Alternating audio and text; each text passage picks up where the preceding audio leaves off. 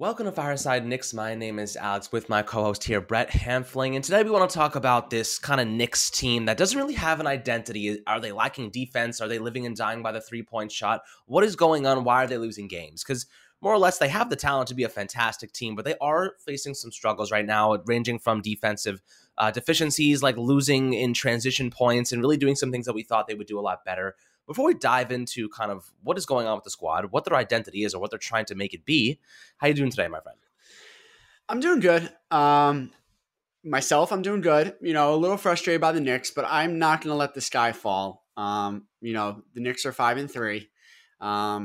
You always sort of have to ground yourself and kind of remember what the situation was 2 years ago, last year. Now, we're sports fans. We're sports media. We like to overreact to things. It's fun. Sometimes it's fair. But I'm going to stay a little grounded. Now, the Knicks lost to the Pacers 111-98. Just didn't play a good game, flat out. Defensive, poor showing. Offensive, didn't really have the juice, didn't score 100 points. It's two straight losses. They lost to the Raptors. Both, decent teams, mediocre teams, could be solid. I actually think the East is actually really good this year, which is one sort of a silver lining that these teams that we're losing to are solid teams, but, it's going to be tough to win a lot of games this year. But like you said, identity. What are the Knicks' identity? Last year it was defense. And, going back just a week, which, by the way, last time we recorded this was after the Chicago game, which we were flying high. I was feeling good. But I was saying that this team's identity is not just defense. It's three-point shooting. They're a high-flying offense. And since then, they've come down to earth a little bit. The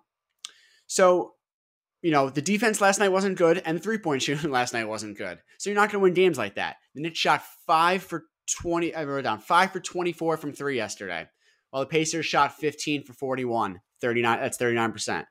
Part of that is bad defense, giving them open shots, and part of that is the Pacers hitting shots.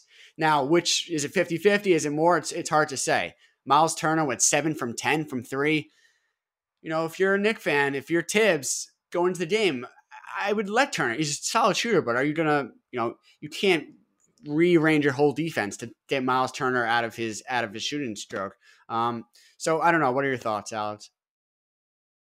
It's tough, man. I mean, this team, they are so inconsistent right now, and that's really what's bothering me, right? They shot 20.8% from three-point land, yet, they're trying to identify themselves as this elite three-pointing team. They still rank second in the league at 39.3% in three-point shooting, but the reality is like they still are very inconsistent in portions of their game that we expected them to be great in, right? The defensive efficiency, they currently rank 25th in defensive rating, which is far below what we anticipated, a Tom Thibodeau-led team.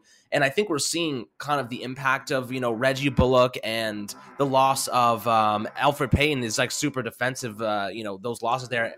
But what do you think really for the most part is going on between, losing those guys and then Kemba Walker not really being able to pick up the slack?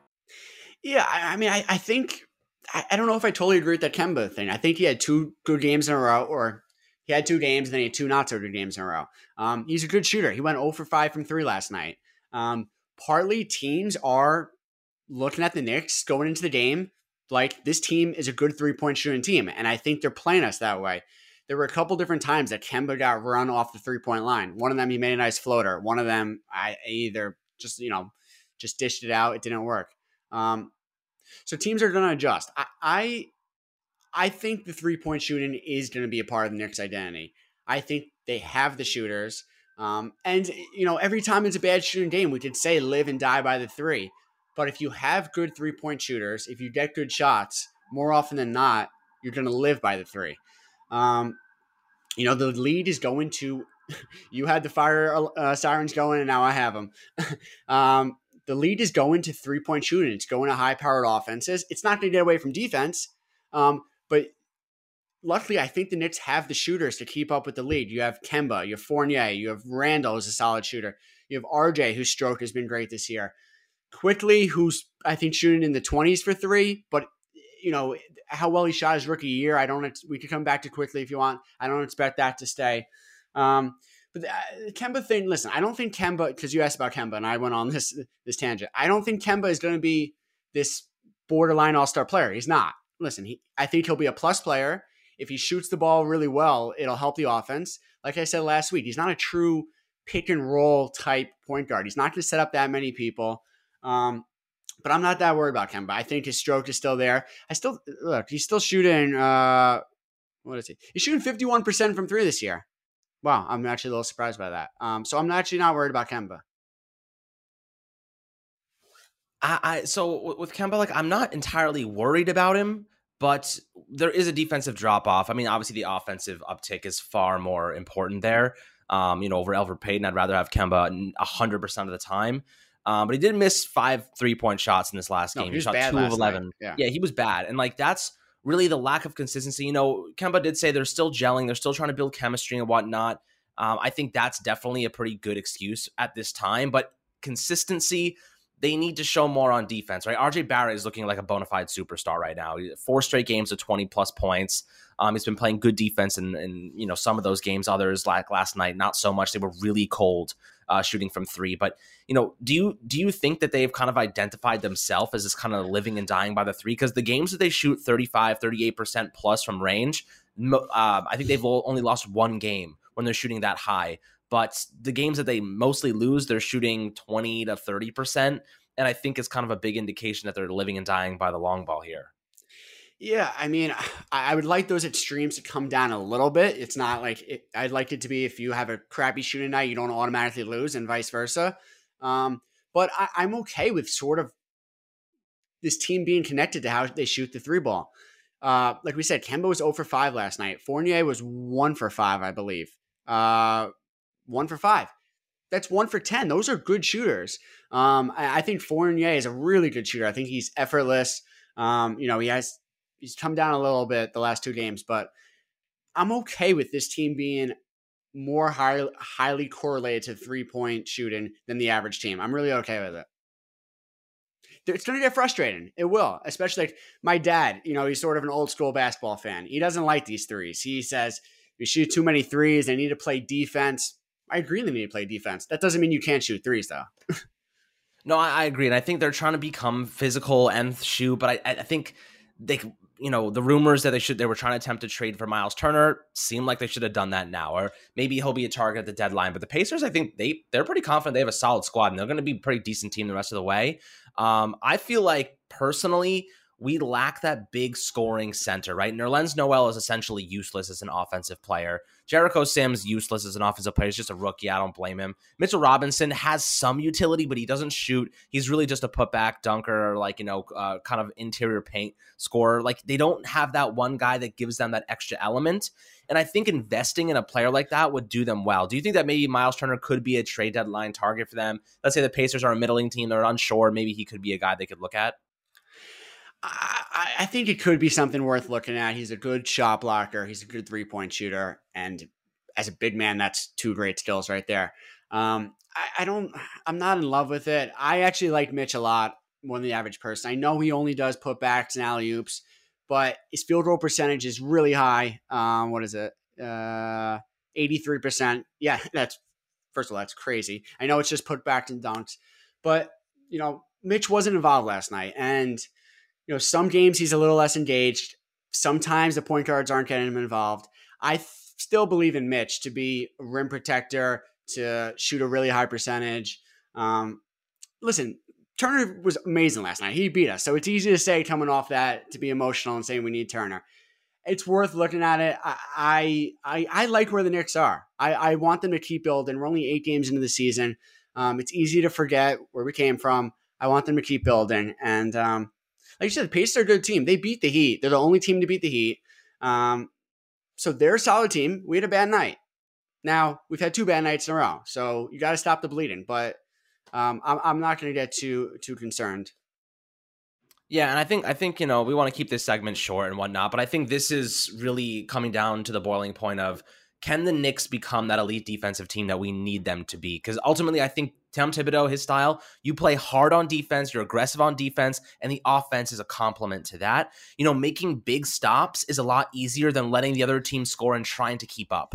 And I think that's what the Knicks have been doing. They've been trying to keep up with bad defense, with elite scoring. And I think when their shooting is not on or they're cold that night, their defense isn't good enough to hold them and keep them in the game. And that's where they're faltering. The Knicks won a lot of games last year because their defense kept them in the game, and they had just all they needed was a couple of good shots, and that's all it took to win at the end. A lot of good resiliency. But the Knicks this year, if they're cold, they're pretty much a guaranteed loss. Losing to Orlando, losing to the Raptors, losing to the Pacers, like all beatable teams, and evidently like they're just lacking those big moment stops, momentum killing defensive stops. And I think if they don't get those, it's going to be a long season for them. But I think they're still gelling. The chemistry, the communication is still flowing, and it's still, trying to get to where it needs to be. Do you think it will get there? That was the question. Defensively? Yeah, I mean, I think, listen, they were 4th in defensive rating last year. Now, Alfred is a plus on Kemba defensively, not overall, but defensively. And Reggie Bullock is a plus on Fournier defensively. So you drop off a little there. But it's a Tom Thibodeau coach team. I don't think they're not playing hard. I think they're going to continue playing hard. Last night, Pacers shot really well. RJ's defense has taken another step. He really cares. He really wants to be a good defender and takes pride in it. Mitch has looked good defensively. We just got Nerlens Noel back, who had an awesome block last night. Julius and, Obi's taken a little strides defensively this year also. So, listen, fourth in defensive rating last year was awesome. We may not get that high, but if we can make up for that with the better offensive rating, better offensive shooting, you have a good team. Now, we've barely talked about RJ Barrett, and he had an awesome game. He has had a couple awesome games in a row. He was awesome in the second quarter. He ends up only shooting 8 for 20, but he had 23 points. He's just looking confident. He's looking strong. He's taking the ball to the rim. He's becoming that first option. Now, Julius Randle will probably always be the first option, but he's becoming good enough to be that first option and somebody to rely on end of games, somebody to rely on when you're cold. And you got to remember, if we're 5-3 and RJ Barrett is playing awesome, that's 2 really good things right there. Now, I expect Julius Randle to pick it up. He's had a slow start. He was 2nd all-team NBA last year. Was that, an aberration a little bit? Maybe a little bit, but he's still a really good player. They need those two to be playing at high levels at the same time, right? When Julius Randle's not playing elite play, he's not the same. The team doesn't play the same. They don't rally the same. And ultimately, I think if those two guys are playing, consistently and building off and playing off one another, we're going to see a really great team. But like you said, Randle just hasn't been as good as he needs to be offensively and defensively as well. I mean, he only shot 2 3-pointers yesterday, and he missed both of them. So it's unfortunate, but I think they'll pick it up. The season is very young. They're not even close to being in midseason form. They started off really strong and then kind of settled down a little bit. And I think now they're trying to figure out their identity. And I think they went into the season feeling a bit egotistical and then got a little smacked in the mouth a bit. And they're kind of realizing that they have some vulnerabilities. I mean, yeah, listen, we egotistical to the max. First of all, we had our best season in years. We added a couple good pieces. We got off to a hot 4-1 start. We had the Bing Bong going. We had Mike Breen calling Bing Bong. We had the Knicks Twitter going nuts. We got a little ahead of ourselves. We're going to be a good team, but we got going a little hot from the start. I agree. Yeah, and I think that's really what's happening right now. I think they're realizing, they weren't hustling. RJ Barrett has even said on multiple occasions that we just haven't hustled enough. We've been out hustled, out physicality, or whatever. Not even a word. Physical, they've been outrun, outpaced. They're just not playing like they have anything to lose. You know what I mean? And I think that's what Tom Thibodeau said, yesterday. He said, good teams play with an edge. They always have an edge. And I think that the Knicks lost that edge with all the excitement and ego going around. And I think now they feel like, maybe we're not as good as we think we are. Maybe we have to play and beat these bad teams, because ultimately good teams beat bad teams. That's how it is in every sport. Good teams destroy bad teams, and the Knicks have lost a couple to some so-so teams with bad depth. The Raptors and Pacers both do not have good depth. The Knicks have great depth, and they still haven't been able to utilize them properly. I think they're missing a few defensive keys. I mean, it sucks to go see Frank Ntilikina on the Mavs right now, and he's killing it. Like, not only is he a good defensive player, but he's shooting threes and he's scoring double-digit points. He looks good, and everyone's like, whoa, what the hell? Like, some guys, they leave, and you're like,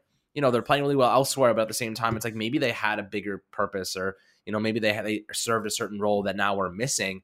And I think that the Knicks are still trying to figure out their player combinations, specifically on defense. I would heavily expect the Knicks to be active at the deadline to acquire a good defensive player. I think if they were able to snag Miles Turner, I don't know what it would take to get him, but they have a lot of depth pieces they could trade in a potential deal. He is not only a phenomenal defensive player in terms of blocks, but he's also a freaking insane offensive weapon too. You have a guy that can shoot threes, a big man who can defend, block shots, shoot, and score efficiently. It brings another element to a team that already has a monster power forward in Julius Randle, a nice growing young guard in RJ Barrett, and this 2 solid point guards in Kemba and Rose. I think that personally he could be like a piece to that puzzle that we are missing right now. But again, this is all just like shoulda, coulda, woulda, or what ifs. So who knows? But they are missing a key defensive piece here.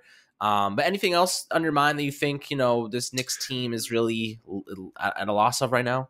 No, I mean, the depth thing is tough because Obi only played 11 minutes last night, and he looked pretty good. His body control in the air, not just the alley-oops, but like there was a finish where he was sort of in between people and laid it up, is better. And he's not getting that many minutes. And Quickly's not getting that many minutes.